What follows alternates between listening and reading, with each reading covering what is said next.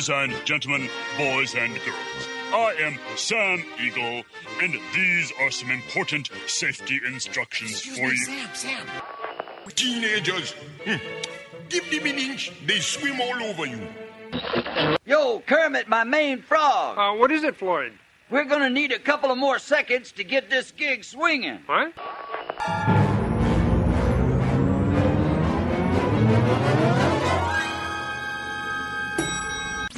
Every man's a king and every king's a clown. Once again, it's topsy-turvy day.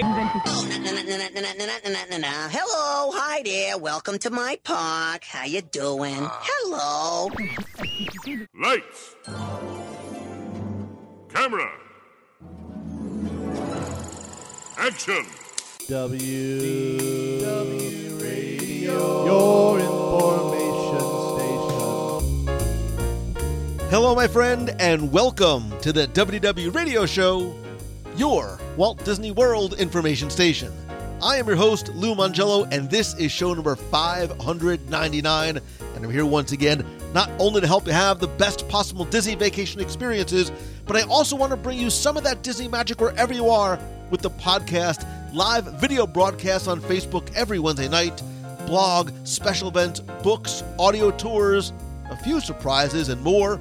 Whether it's your first time visiting or if you've been to the parks hundreds of times, if you're planning your next vacation or love the history, details, secrets, stories, and people behind the magic, there's something in the show for you, because each week I'm going to take you from the parks to the screens and everything in between. If you're a new listener, thank you, welcome. Please go back and check out some or all the past episodes for interviews, top 10s, reviews, and more. You can subscribe to the podcast in Apple Podcasts and find everything else at WDWRadio.com. Please join me this week as I sit down with legendary producer and director Don Hahn about his latest work, or should I say gift, the incredibly moving feature-length documentary Howard, now streaming on Disney+. We discuss the genesis of the project, creative choices, process, challenges, emotions, music, and more. We also talk about the meaning and the lessons learned from this incredible, heartfelt journey. I'll then have the answer to our last Walt Disney World Trivia Question of the Week, and I'll pose a new challenge for your chance to win a Disney Prize package. Then stay tuned to the end of the show, as I'll have more information, including an announcement and reveal of something, actually the first of many things, that I've been working on for over a year, and I'm ready to share with you. Of course, I'll also have more information, updates, your voicemails, and more, so sit back, relax, and enjoy this week's episode of the WDW Radio Show. Ready to stand. Ready to stand. As a lyricist, the last great place to do musicals is in animation. The combination of Howard Ashman's talent and the Walt Disney name was a home run waiting to happen. The stuff that was coming out of Howard's pen lyrically was just unbelievable. It's quiet, you know what I mean? It's a quiet village. Yeah. Howard and Alan Menken had captured the imagination of a generation. We knew something really special was happening, but what we didn't know was that in 9 months, Howard would be gone. And Howard said, we really have to have a serious talk. I'm sick. In animation history and in musical history, Howard's mark is indelible. Yes. Howard's gift was so strong and his light was so bright that it has not diminished over the years.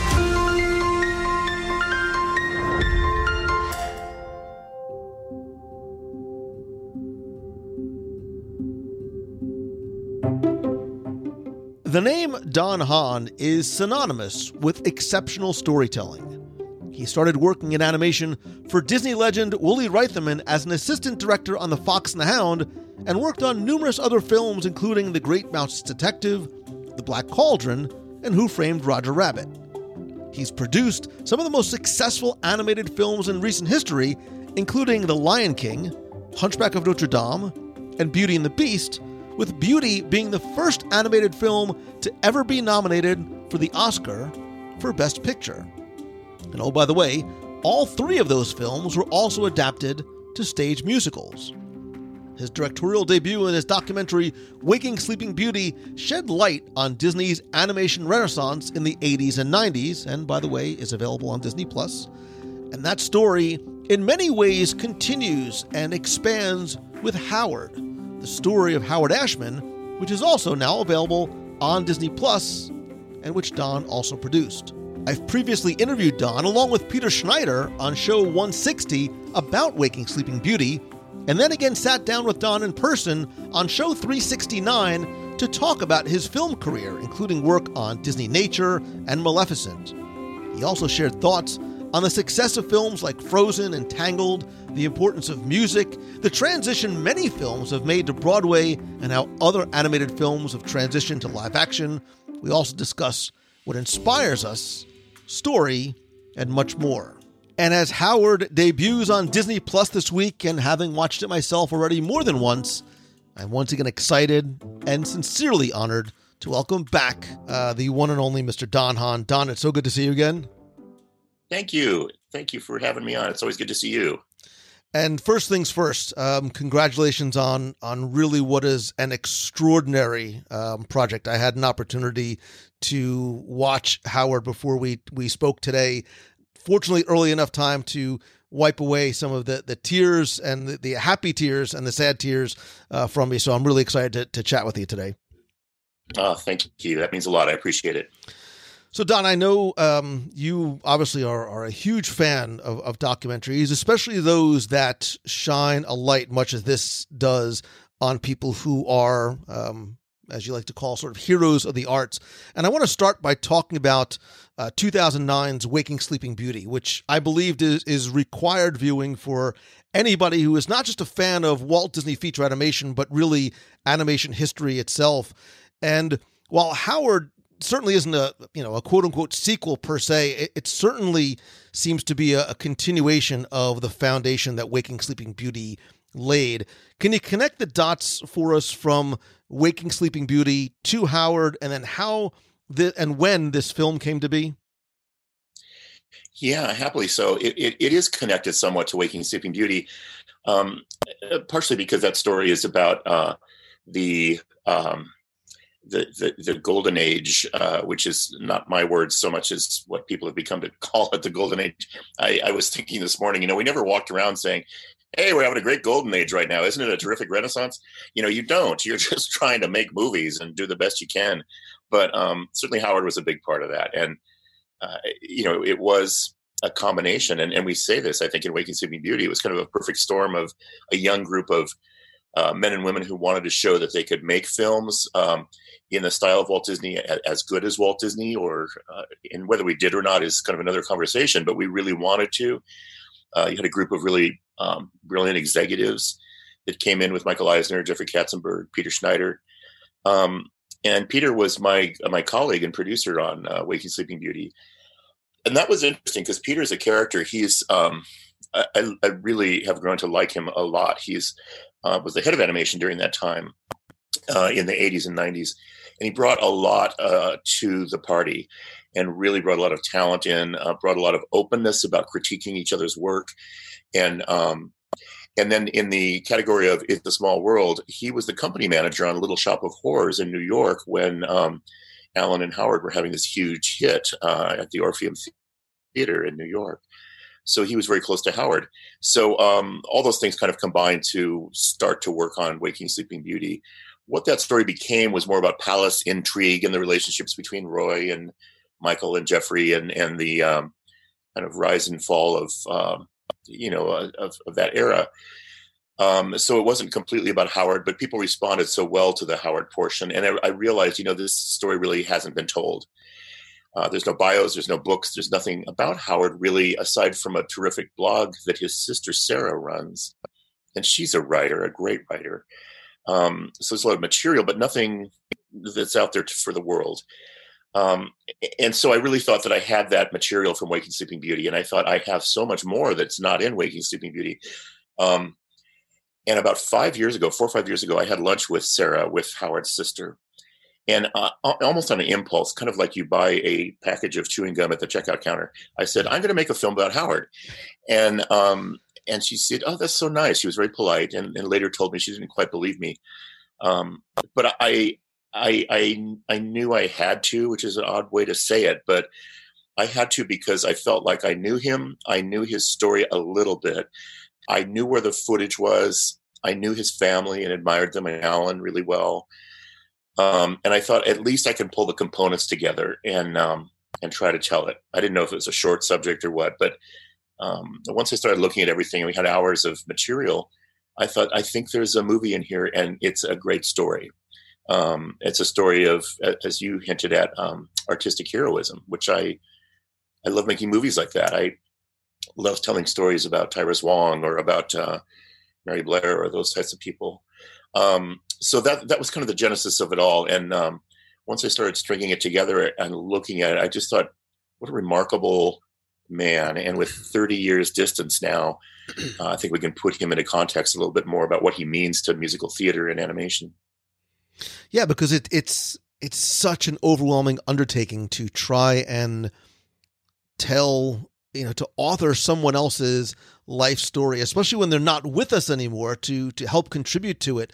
And so as I was watching and I was sort of thinking about this, I'm like, how do you say I'm the right person to do this, and this is the right time to do it as well? Well, I never assumed, even on Waking Sleeping Beauty, I never assumed I was the director. We actually interviewed a lot of directors for Waking Sleeping Beauty, some really fine, amazing documentarians. And in the end, it was Peter who said, you just do this. And at the time, I had been directing some documentaries. I was reinventing myself a little bit. I was not to get too much into psychotherapy, but I was really trying to envision another chapter in my life after animation. I adore animation and still do, and I love the films that are being made now by Disney and Pixar and other studios. But I wanted a new challenge. So that was almost a accident, kind of slipping into that. And since then, I've just fallen in love with the medium of telling stories in documentary form. So in looking at all that footage, I did not know Howard as well as I thought I did. And I think we've all experienced that. You work with people and you think you know them, but we really don't.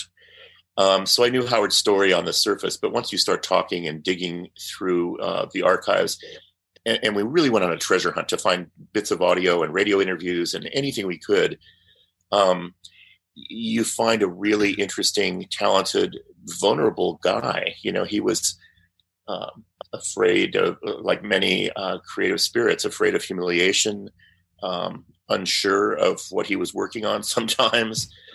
But then hand in glove with that, he would make these amazing, brave leaps of creativity.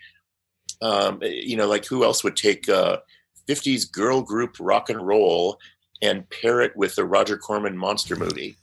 Howard would do that. Or take a precious Danish fairy tale, The Little Mermaid, and pair it with Rastafarian reggae Caribbean music, So those kinds of mashups and adaptations were really natural for Howard. So I love that. Not only is he a brilliant guy, but I could tell the story about his humanity, his vulnerability. And of course, the climax of that, sadly, was his HIV diagnosis.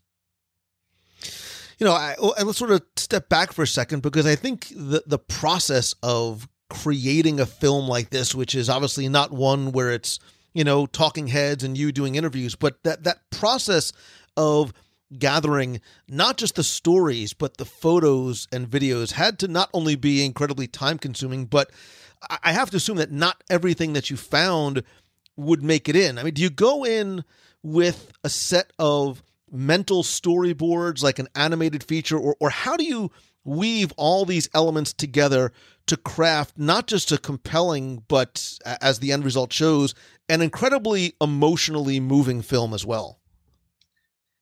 Well, it's a process, and the start is to pull in good collaborators. So we had an amazing editor in Stephen Yao, and a great producer I've worked with since going back to Fantasia 2000, Laurie Korngable, who's a Disney animation alumni.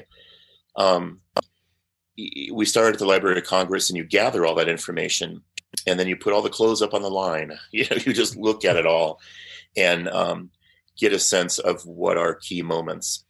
And then I looked for my spokespeople. I knew early on I didn't want to have a narrator.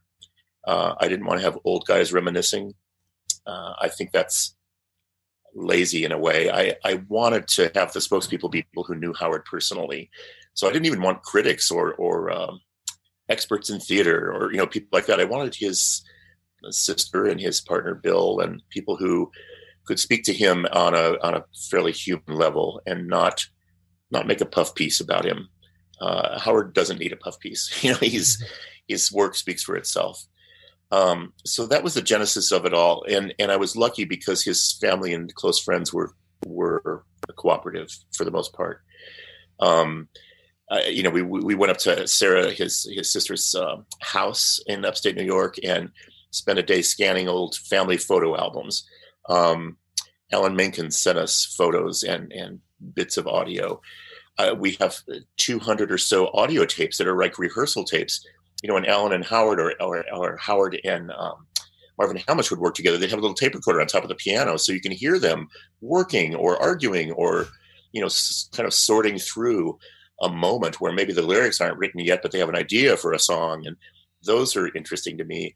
And so you start to form up what you want to do with the film. Yes, it had to be biography, but I also wanted to be instructive. I wanted to have people walk away with a sense of why Howard was the way he was, and also walk away with a little bit of his craft. How did he approach this? How did he look at a movie like Beauty and the Beast and decide where songs might go and what those songs should be? So that starts to indicate a direction, and then literally you shop for material that illustrates that. Then the best part of a film is when you stop directing it and the movie starts telling you what it wants. And I don't mean that in some sort of weird metaphysical way, but it really happens, and it happens on any movie. The film starts to turn back to you and say, well, I know you're trying to do this, but I really want to do that. And so you start to go, oh, I get it. It's a little more personal of a story. Or things would dawn on me like, this house that Howard and his partner Bill were building in upstate New York was really symbolic of a life that they never could lead together. So let's use the house. And, so the film starts to tell you what it wants. And that's really a great time because it kind of lets you off the hook as a director, and it gives you a partner, literally. And so that, along with great collaborators, great friends that I could call in, we were just remembering the other day that we actually tested this film on a Disney cruise ship. And that may sound insane, but we went on a Disney Vacation Club cruise with lots of great Disney fans. And we screened the movie. This has been over 2 years ago because I wanted an audience response. And I thought, well, it'll be safe because we're away from Wi-Fi and internet out in the middle of the high seas, and we can get a good reaction. And we did. We got, and it was a reaction that was, favorable, but there were moments when the audience was bored or, whatever. So we were able to make some corrections and, had a really great, loyal kind of Disney audience to help us. As you were talking about gathering all of this together, I have to imagine that as wonderful it was probably also difficult in some respects to sit down with his family and his partner and his friends to some degree because it is so emotional. And you can hear that. The thing that really struck me was how you can feel and hear and sense the emotion without seeing anybody's face as they're talking about it. Yeah, this was the discovery that I still make, which is I think sometimes the theater of the mind is more powerful than we think. It was intimidating sometimes to sit down with Bill, Howard's partner, or with Alan Menken and hear their stories because you're asking them to be very personal about what they experienced. Part of the reason I didn't want to film was I wanted to transport you as an audience member back to that time. So I wanted you to be there literally, somewhat like we did in Waking Sleeping Beauty. And that actually helps because without a camera and lighting and hair and makeup and all the things that a camera crew brings to a situation, people relax more. And after 5 minutes, they forget that they're even being recorded. So we could literally sit down in big, easy chairs with these people and talk for a while, and it allowed them to open up and be more vulnerable, for lack of a better word, about what their feelings were. And that's what humanizes Howard and the people around him. Is we all share these feelings. We all share a sense of wonder at his talent or loss at his illness. And those are the kind of interviews that I really look for. And there's something that I love about doing those interviews. Maybe I'm a closet therapist, but I love hearing people's inner feelings because we don't share that enough. And so I was really privileged to be able to sit with the spokespeople in this movie, whether it was Alan or Sarah or whoever, Katzenberg, and be able to hear what they had to say. And it very much comes true. There's a wonderful sense of authenticity and honesty. And look, not everybody is just sitting there just going on about how wonderful Alan was. And actually, so much of the movie, which I loved and almost wasn't expecting, is Howard telling his own story in his own words, because he was not just a great songwriter, but such a great storyteller. And the stories that he's able to tell, as he's recording it, not obviously realizing it's going to be the story of his life, is not just about his work and his talent and his legacy, but his personal journey and his personal battles as well. And obviously one of the most impactful parts of the film is looking back at his illness and his passing, and that moment that he discovers that he's HIV positive, and the choices. I was trying to think about that. I actually watched that section again. I went back and watched it again because I thought about the choices that you had to make in terms of taking probably what little you had in terms of photos and videos of that time and that moment, and then sharing that pivotal, really, that night at the 92nd Street Y. Yeah, it's thank you for noticing that. It's frustrating sometimes because you can't always find something to illustrate what you're trying to say. Usually there's a photo or some footage you can use. But we discovered, and Bill discovered, that the night of a terrific presentation Howard and Alan gave about Little Shop of Horrors at the 92nd Street Y, which is a terrific institution in New York City, was the day that Howard was diagnosed. And Bill was, in shock and said, "You can't do this. Obviously, we'll just stay home." And Howard said, "No, I'm going to go do it. We booked it. They're expecting us." It revealed so much to me about Howard's acceptance of what was happening, the shock of being diagnosed with what was at that time a death sentence. We're lucky now that there are maybe not a cure, but certainly treatment for AIDS victims, thanks to people like Dr. Fauci, who is still in the news, was a key contributor to a lot of the therapies that we use now for AIDS victims. At the time, that wasn't the case. So it really was a time when you were saying goodbye to so many of your friends and colleagues because of it. And Howard certainly had said goodbye to people. So we get to the 92nd Street Y. Laurie Korngable, my producer, calls up the 92nd Street Y. No, we didn't videotape anything. We don't have anything. We don't even have a still photograph of Howard that night. And then after a couple of phone calls, they said, "We finally found an audio tape. Somebody taped it." And we thought, I can't believe that. Can you send it to us? And they did. And we listened, and it was, you can hear it in Howard's voice. He's his usual self. He's funny. He's clever. He's sarcastic. But there's a tiredness in his voice later on when the moderator asks him, what the future of the Broadway musical is. And there's an exhaustion in his voice from years of, writing for Broadway. It just started working with Disney Animation, and it was at a crossroads. And it was some of the most revealing tape in the movie, and I had nothing to illustrate it with. So all I used in the end were still photographs of empty chairs. And again, that was it's Hitchcock. It's the theater of the mind. It's counting on the audience and trusting the audience will fill in the blanks for you. That hearing Howard and seeing an empty chair symbolizes where he was headed. And was that going to be enough? And thankfully it was. We thought of all kinds of solutions. We thought, oh God, should we animate something? Should we do a spectacular computer graphics effect here? Should we, whatever. And thank God for human beings, because we can fill in the blanks. And the audience is smart and can really appreciate that moment with very little there. The same with the end of the movie, which deals sadly with Howard's death. There's nothing to illustrate that. There's no film, there's no footage, there's no audio. All we have is Alan told me the story of him hearing about it in an incredible piece of audio.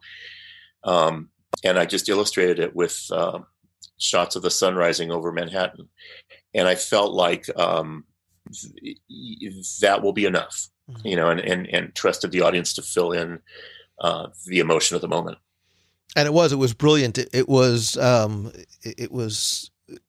something incredibly haunting about that. But you're right. It allowed us to sort of put all those pieces together. But look, so you mentioned Alan a number of times, and like any film, music is so important to the telling of the story. And I had a chance years ago to interview Alan Menken back on show 196, and we talked a lot about his relationship with Alan.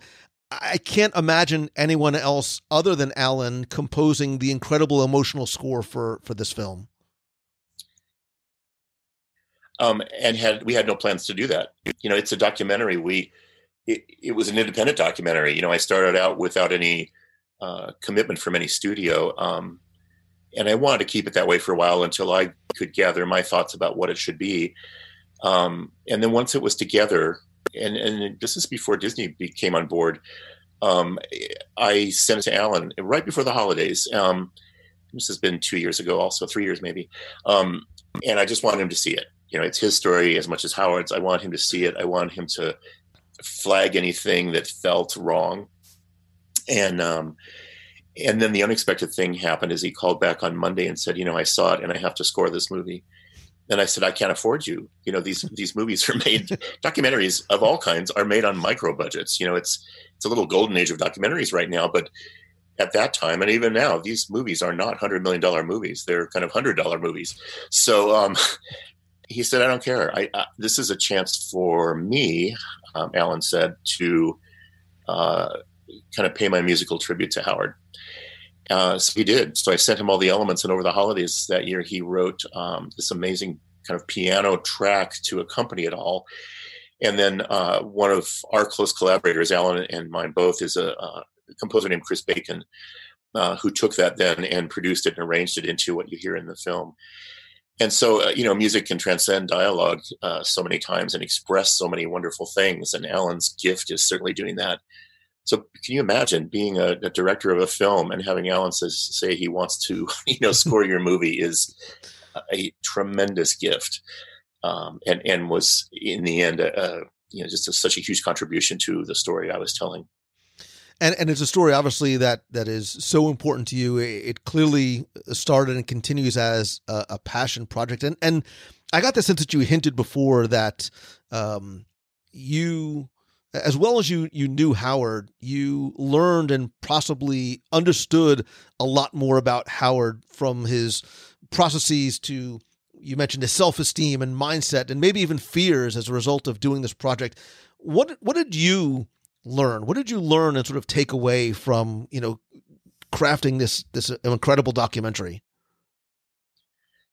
Well, Howard's a good teacher. He famously came into Disney Animation within the first few months and sat down and did that kind of lecture during Little Mermaid, of which there's a bit in this movie and another bit in Waking Sleeping Beauty, where he just went through and said, okay, here's the art of the American Broadway musical, which is a very American art form, is that way because characters break into song when they can't express their emotions in any other way. So you're so in love, or you're so hateful, or you're so envious, or you're so happy that you can't do anything but sing about it. And then these are the typical moments. You sing about it when you are introducing characters. You sing about it when you are expressing what you want in life, when the villain's expressing what he or she wants in life. And so he laid out not only the songs for Little Mermaid, but kind of the paradigm of what a structure of musicals would be, a structure that we've followed ever since. And that structure wasn't unique to Howard. It's just, he was a student of it and studied Lerner and Loewe and Rodgers and Hammerstein and studied American musical theater and knew it like the back of his hand. So he was able to teach that to us. So revisiting that was great. And also realizing and learning that Howard was a master of adaptation. He wrote some original pieces and they are wonderful. But adapting Tina Turner's story, adapting Little Mermaid, God Bless You, Mr. Rosewater, the Kurt Vonnegut novel, adapting that into a musical. He really thrived on taking someone else's core material and saying, I really love this for what it is. I love Roger Corman because it's so corny and cheesy and low budget, and I think I can do something with that. And then he does, and he always brings to it a new aspect, a new idea that helps, that helps shed new light on it. And so whether that's a musical choice, like Caribbean music for Mermaid, or a casting choice, he always does these mashups of styles that make it a really fresh new idea. And that's something I had never really thought about before. I've sat in meetings with him and I've worked with him, but to see him do that on project after project after project was really interesting. And showed a lot about what his approach was. He didn't feel like I have to be completely original here. Every thought I put down has to be from me only. It was the opposite. It was, how can I take a pastiche? How can I take someone else's style? How can I take something that's iconic in literature or music and adapt it and use it to my own purposes? And that was brilliant because it brings a familiarity to it. We sit down and listen to the score of Mermaid or Little Shop, and we're familiar with, 50s girl group, Grease kind of soundtracks. We're familiar with Caribbean music. And so there's a warmth and an accessibility to it already before you've heard the songs. And then, of course, on top of it, he writes these clever lyrics.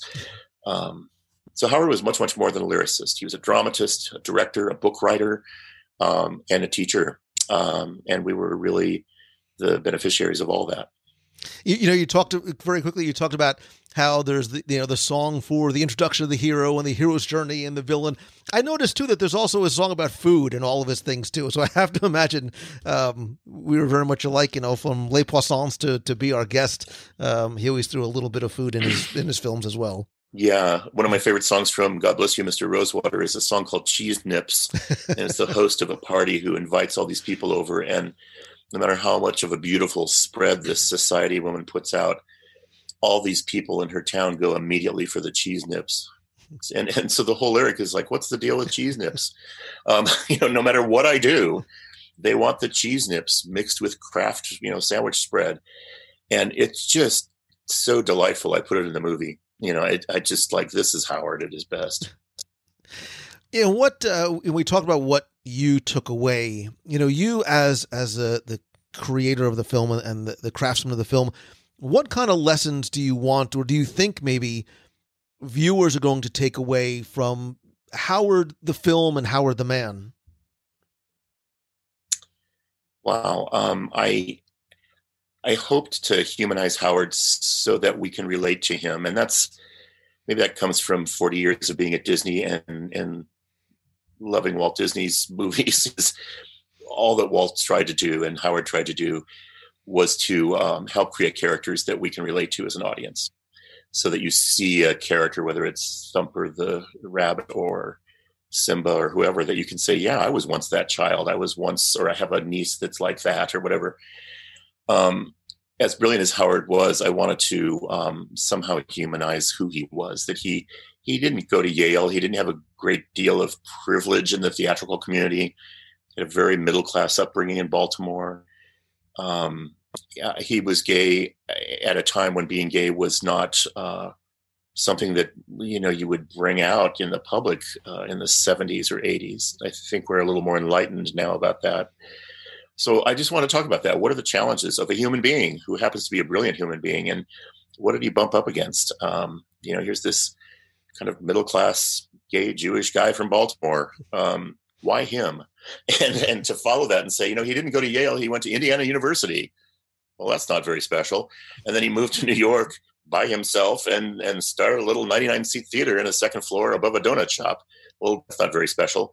And you start to hopefully kind of pull the layers back and see that it was his persistence. It was his, yes, he was very clever, but he was also a student of all that. So he could cite chapter and verse. We would sit down on Beauty and the Beast and he said, well, I think there's a song to be done and they should dance, because in fairy tales, dancing is the consummation of love. You can't have sex scenes, so you have dances. And then he would cite things like The King and I, or Gigi, or, have all these references, some of which sent us home looking in our encyclopedias at the time, because we didn't get it. Lines like in the mob song, "Screw your courage to the sticking place," or "sticking post," or whatever. It's like, oh, that's from Macbeth. We would go, oh yeah, Macbeth.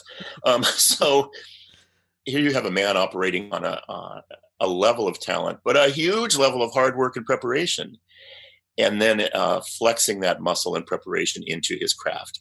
Well, as an audience, I think we can look at that and say, oh, that's something that's inspiring. That's something that I can do. I'm from a middle-class family. I have obstacles in my life. I might be gay or a person of color, or, whatever, and you have obstacles. So did Howard. And I think that kind of human story really is something I hope the audience can take away from it. And I really got the sense that you left so much up to the audience to figure out or decide or take away themselves. There's a part where there's a discussion about, how much, if any, of Howard's personal life did he put into some of the lyrics for the songs that he wrote. And you left in there, that there were differing opinions, and let viewers judge for themselves whether Howard was really showing his world through his lyrics. And at the very least, you were able to subtly bring light to certain topics that, forget children, that we as adults might not recognize ourselves. Yeah. And that was another thing Howard did. I mean, Bill says it in the movie, he didn't make political theater. He wasn't an AIDS activist necessarily. He was certainly sympathetic to all the things that were going on politically during that era, but he was a dramatist and he was trying to tell stories. And we never had conversations about his illness in the room. We never talked about the AIDS crisis or politics. It was always about the movie and always about the story. Inevitably, you're a product of your times. We will, and the 80s and 90s was a time of, change, and Howard was a product of that. So did some of that work its way into his work? Yeah, probably, but probably not consciously. I guess in making a movie, you can either put forward a strong point of view. You can do the Roger Moore kind of documentaries, which I love, that are putting forward a point of view about what's going on and an issue. There's another kind of a documentary that I guess I favor, which is more of a journalistic point of view, where you put forward the facts as you see them or collect them, and let the audience be the juror in the trial, so to speak. And I like that because life isn't black and white. I like the gray areas, and because I think it's more representative of life, and sort of put forward points of view to say, yeah, the mob song in Beauty and the Beast, it's about the AIDS crisis, and the Beast is Howard. Well, some people feel strongly that way. Dan Rather, the journalist, felt that way and wrote a op-ed piece in the Los Angeles Times about that. Howard's sister said, no, that's just hooey. No, he didn't do that. So that's interesting. Why a debate about that? But there is. So to be a journalist and put those facts forward and just say, here's what people are saying, and you as an audience can side one way or the other. And people do. People, even going back to Waking Sleeping Beauty, you can put out there, here's Michael Eisner, here's Walt Disney, here's Jeffrey Katzenberg. Who's the hero? Who's the villain? Well, you know what? There isn't one. There's aspects of heroism and villainry in everybody, I suppose. And I think that's what makes us interesting as human beings and as characters on the screen. We're not black and white. We are all these shades of gray. And so I love portraying that in a film like this, to be able to say, here's what people are saying about Howard. What do you think? And obviously the film, it's a slow reveal and a slow burn, talking about Howard and his illness and his decision to reveal at a time that he felt comfortable to people what he was going through, because so much of it was unknown to so many people. Are you at all, able to talk about your experience in terms of when you learned Alan was sick and his maybe the change in his attitude from being, whether going from anger to fear or acceptance, how that sort of maybe changed over time? Well, when I started working with him, he had just finished Little Mermaid, and it was becoming a huge hit. The press junket was really successful. I met him for the first time in Orlando, and then very soon after in New York. We were working on Beauty and the Beast in London, and it wasn't coming together very well. And so we flew to Orlando to meet up with Howard and Alan during the Mermaid press junket and just try to pitch them the idea of getting involved in Beauty and the Beast. So, and that became clear that we had to work in upstate New York at Howard's location. And we were naive. We honestly thought, and it wasn't because we were trying to block it out or anything else. We just thought, oh, he's being a diva. He just won an Oscar. And, this mermaid is so successful.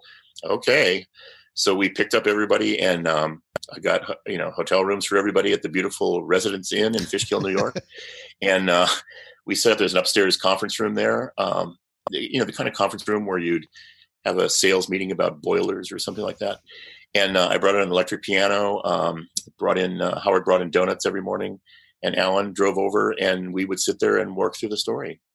And sometimes we would pitch boards and say, okay, here's the opening. Belle goes to town. She buys a book. She buys a loaf of bread. She meets Gaston, or walk through moments. And then we would just workshop those all day long. We have this character, this teapot character called Mrs. Chamomile. And eventually we thought it was too hard for kids to pronounce, so we changed it to Mrs. Potts. But she was a character from Upstairs, Downstairs, we thought, kind of this beloved maid, maternal character. Lumiere was called Chandal in the first versions of his songs.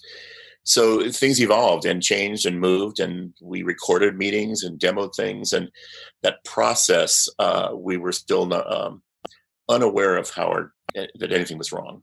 After a while, it was harder and harder for him even to meet. And then it became obvious he was losing weight and wearing suspenders and just looking not like himself. So that news was sobering.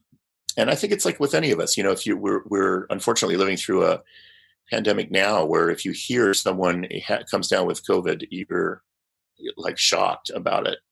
And you can't help but wish them the best. And it's a shocking reveal, and it was at the time. But we still worked. We still dove in. We still worked with him and still finished the movie. Even though he never saw the completed movie, we still worked through all the songs and had a good sense of what it was before he passed. So, part of it was just naivety on our part.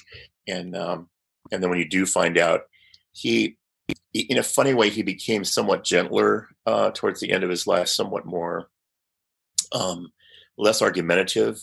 He wasn't an argumentative guy, but he was not afraid of expressing his opinion or throwing the occasional ashtray. So he was very clear about what he wanted. Still was as he got sicker, but gently about how he expressed himself. And obviously we felt a lot of empathy for him and what he must have been going through. And now looking back 30 years, it just seems impossible. It's like, how did this guy do all this? And that lends some heroism to his story on top of it all.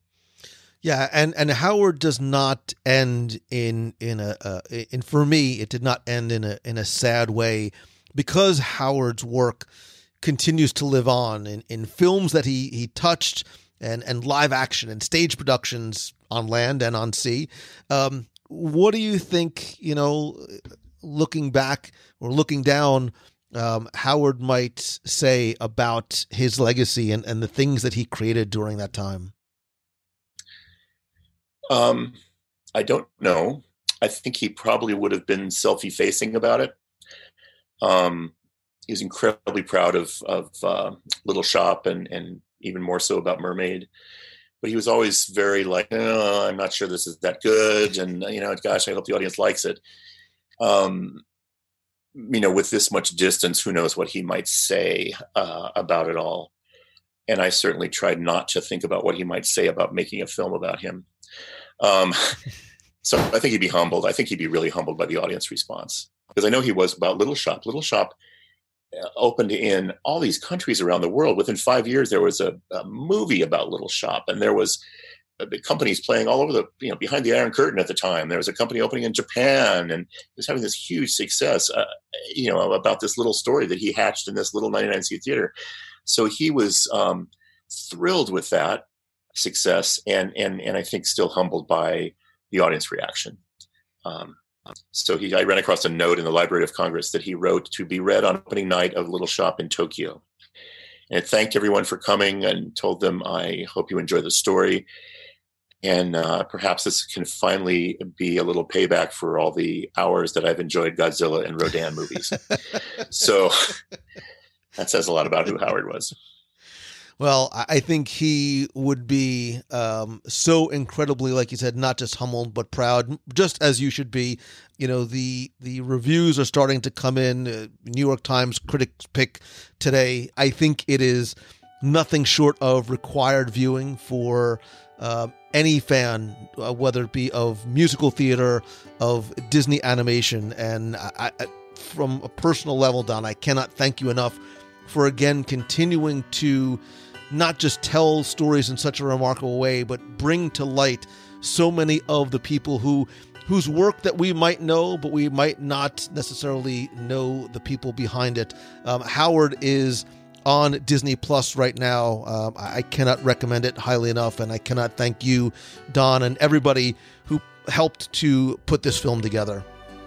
So thanks, Lou. That means a lot to me, coming from you especially. I've always been a fan, as you know, of what you do. So I appreciate that very much. Thanks so much.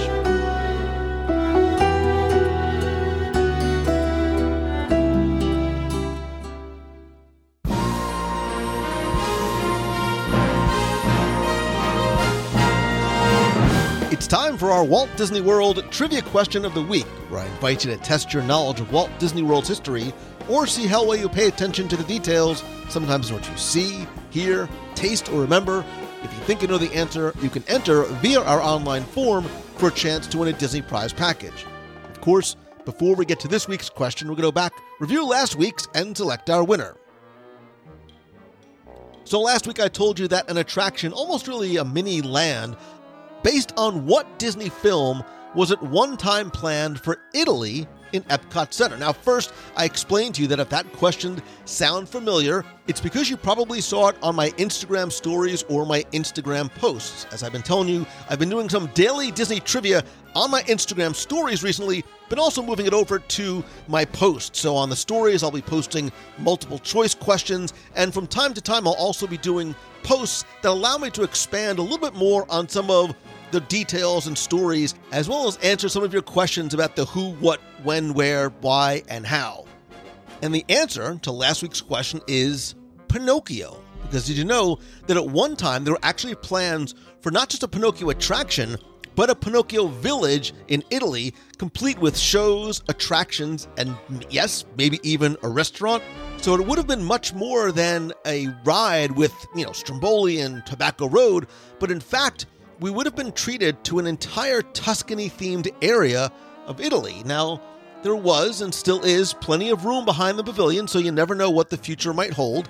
I'd be totally curious to know if you would like to see a Pinocchio attraction in Italy, or maybe do you prefer less characters and movie tie-ins in this part of the park? Is Pinocchio, for you, still relevant enough? I'll post this question in our community on Facebook. Ask you to answer it there and share your thoughts at wdwradio.com/community. But last week's winner, randomly selected, is Bella Jolson. So Bella, congratulations. Use the online form on the site, so I have your shipping address. I will get your prize package out to you right away. If you played last week and didn't win, that's okay, because here's your next chance to enter in this week's Walt Disney World Trivia Challenge. So this week, we're going to go from Italy and Epcot to Liberty Square in Magic Kingdom, one of my favorite lands just to wander, explore, and really take in so much of the detail and both real and imagined history. And like many of the lands, both in Magic Kingdom and throughout the parks, there are quote-unquote real inhabitants that occupy the shops and the homes. And if you look very carefully, you might just find where they live, work, and play. So this week, I want you to tell me, what is the name of the instructor who gives music and voice lessons, by appointment only, in Liberty Square? Now, you have until Sunday, August 16th at 11:59 p.m. to go to WDWRadio.com, click on this week's podcast. There you'll find the entry form. And this week, you're playing for my 102 Ways to Save Money for an at Walt Disney World book, all 7 of my digital audio walking tours of Magic Kingdom, all of which, by the way, still on sale for just $10 at the stop on WDWRadio.com. I'm going to send you a WDW Radio vinyl sticker, a Magic Band cover, and a mystery prize from my personal collection. I'm in the process of taking a lot of things I've been collecting for more than 4 decades, really, that have been just sitting in my closet, on my shelves, or in my garage, and the time has come to start sharing them with you, who can hopefully have more space to display them than I do. So I have new auctions every Sunday, 9 p.m. Eastern at WDWRadio.com. They all start at $1, no reserve, and start and end at 9 p.m. Eastern. Everything from vintage Walt Disney World, documents, artwork, memorabilia, collectibles. I've got some Star Wars stuff in there as well. Again, you can find them all at WDWRadio.com/eBay, start and end 9 p.m. Eastern. So that's what's good. One of those is going to be pulled from that eBay collection, going to go into your mystery prize package. So good luck and have fun.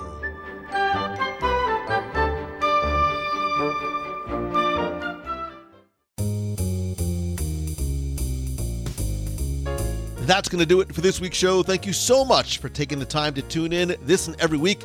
Please be part of the community and conversation. Lots of different ways to do it. You can find out by going to WDWRadio.com/community and talk about this week's show, anything Disney, any past episodes, Marvel or Star Wars, in our Facebook group at WDWRadio.com/group. I also want to thank some of the members of our community who've joined the WDW Radio Nation family. I sincerely appreciate your love, friendship, support, and help, and I also love being able to give back to you each and every month with different types of rewards and benefits. I want to thank some of the new and longtime members like Dennis Stragfors, Donna Levin, George Huang, Amanda Walters, Austin Roth, Russell Dameron, and Danielle Sosa. I sincerely appreciate you and everything that you do to help WDW Radio. If you want to find out how you can not only help the show, but get exclusive rewards, including scavenger hunts, trivia quests, we have a private Facebook group, custom Magic Band covers, logo gear, t-shirts, backpacks, care packages from Walt Disney World, exclusive live monthly group video calls, early access to special events, and more. You can visit WDWRadio.com/support. And don't forget that while this is completely optional, starts at as little as $1 a month, it really is a great way for you to help support the show. And don't forget that a portion of the proceeds of your contributions do go to our Dream Team project to benefit the Make-A-Wish Foundation of America. And I've been telling and reminding you that so much of what you do really does go to help and support the show. And I've told you for a while, including on social very recently, that something was coming. And actually, some things were coming. And I am so incredibly excited to let the cat out of the bag and finally tell you that I'll use a quote from Carousel of Progress. Now is the time, now is the best time, and here is the next one, because actually the first thing that I launched earlier this week was a brand new website over at LouMangello.com. If you go there, you can find out how that I can help you turn what you love into what you do, come to speak at your event or your conference or your business virtually and hopefully soon in person, work with you in one-on-one calls, small group masterminds, as well as my Momentum Weekend Workshop and Retreat in Walt Disney World, and a few other things I'm working on there as well. Again, you can go check out the new LouMangello.com website. But back to WDW Radio, this site has really been in existence in one form or another, with its beginnings as DisneyWorldTrivia.com since 2003.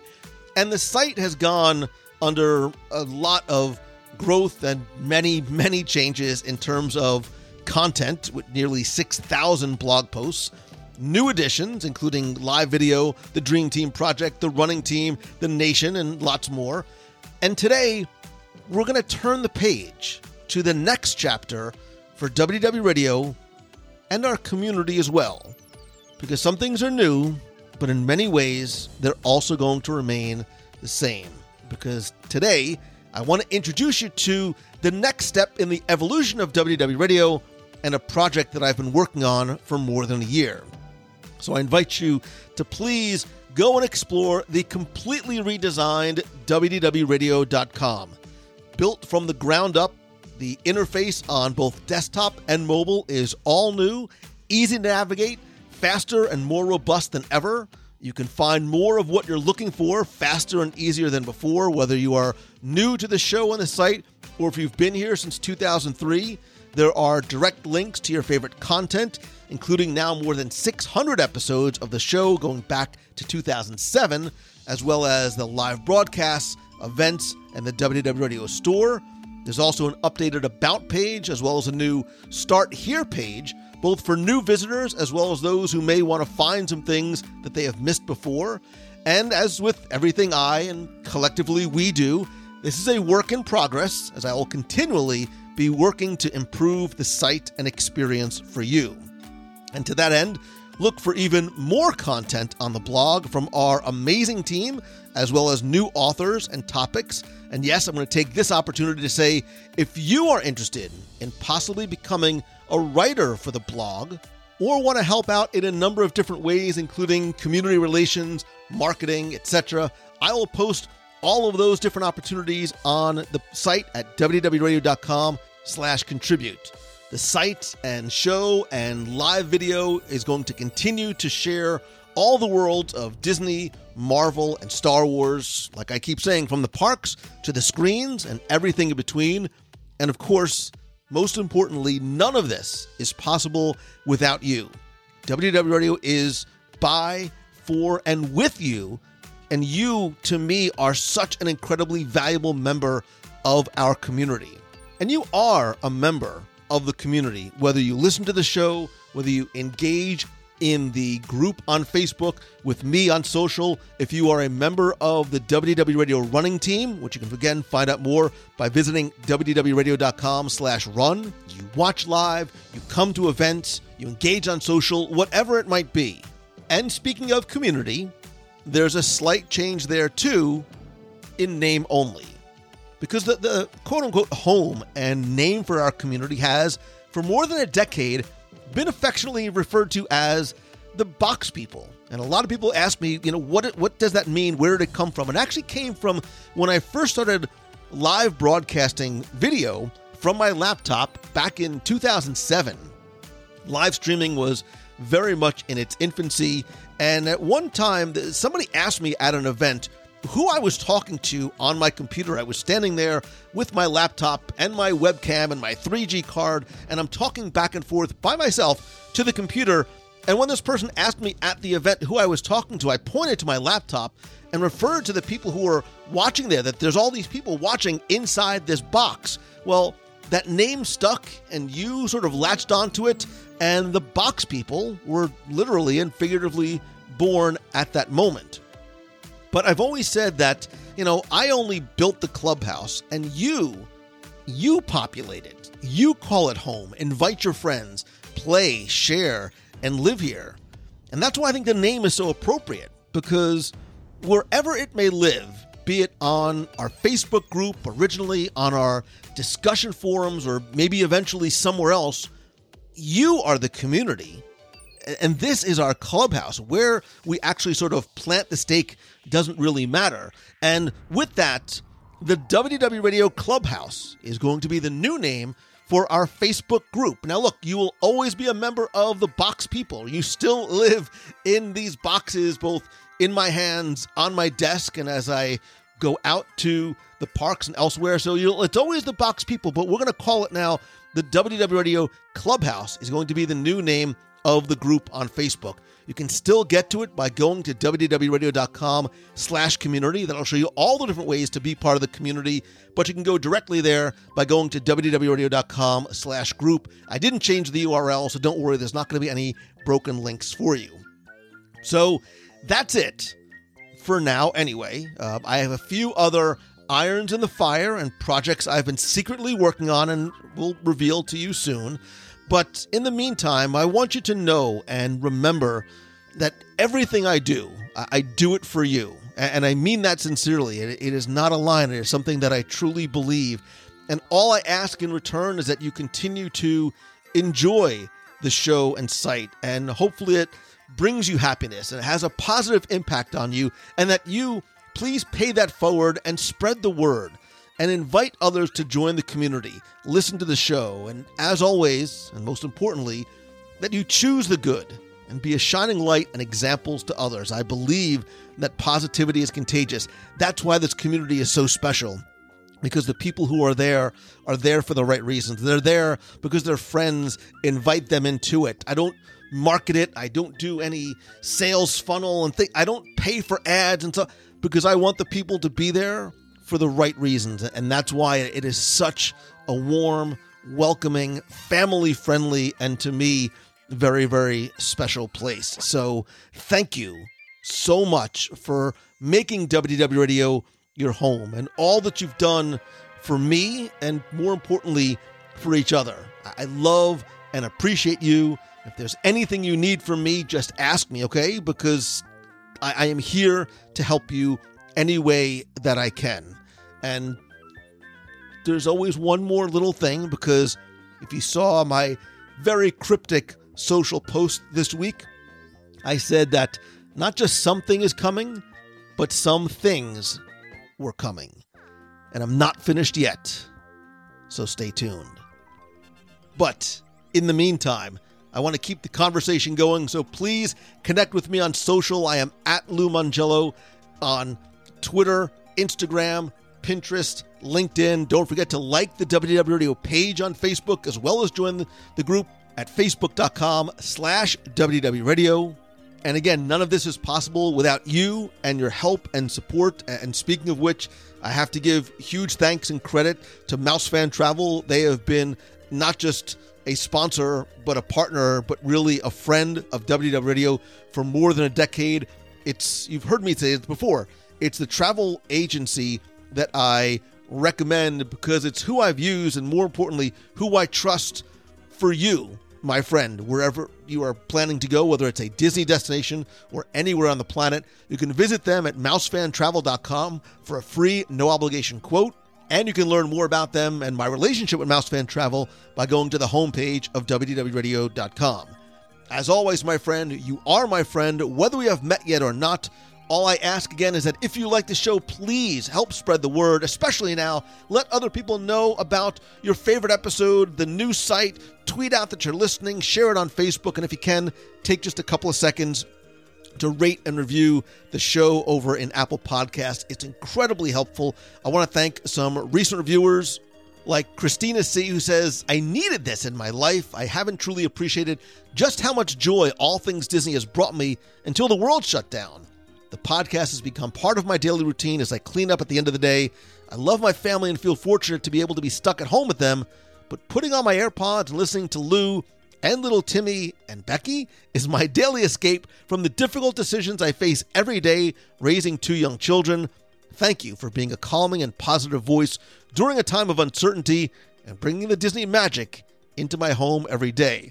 Shardu says, I love this positive show. I love the positivity, community, and joy that shines through every episode. Lou's well-organized, engaging, and just plain fun to listen to. As an Orlando native and Disney lover, I hope to meet you one day soon in the parks. I love the new things I learn through the podcast each week. Lou, thanks for bringing love, light, and fun to us every week.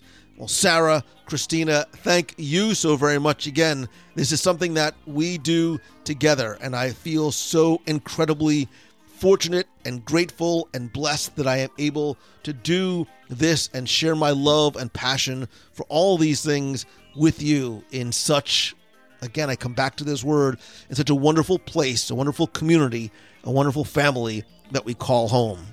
Next week, we together, we hit 600 episodes of this show, not even counting the show that I did, just before this. And it's just a number, but it's a milestone that couldn't happen without you. And we're going to figure out a way to celebrate together next week. And I'm getting choked up because I never could have imagined 15 years ago when I started podcasting and when I started, with my books in 2003, that this is where I would be. This is how I would feel. And these are the friendships with you that I would have. And the new site, the 600 episodes, the community, there's a lot for us to celebrate now. And I think we all need it, maybe now more than ever.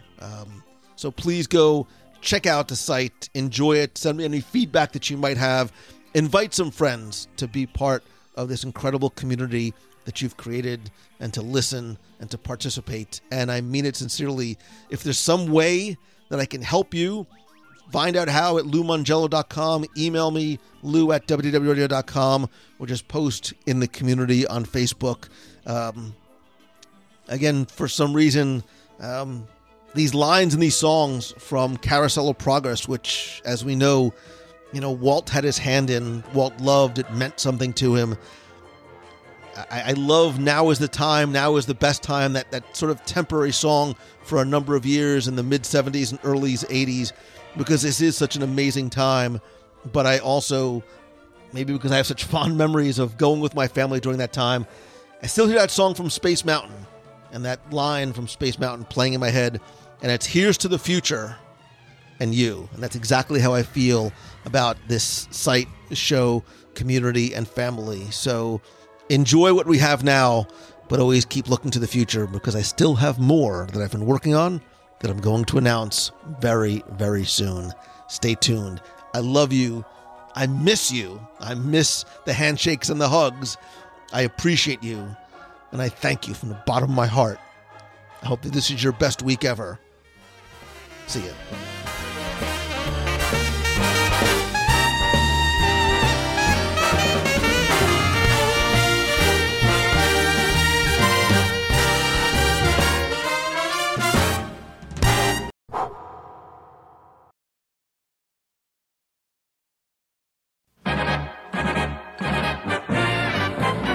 Here's to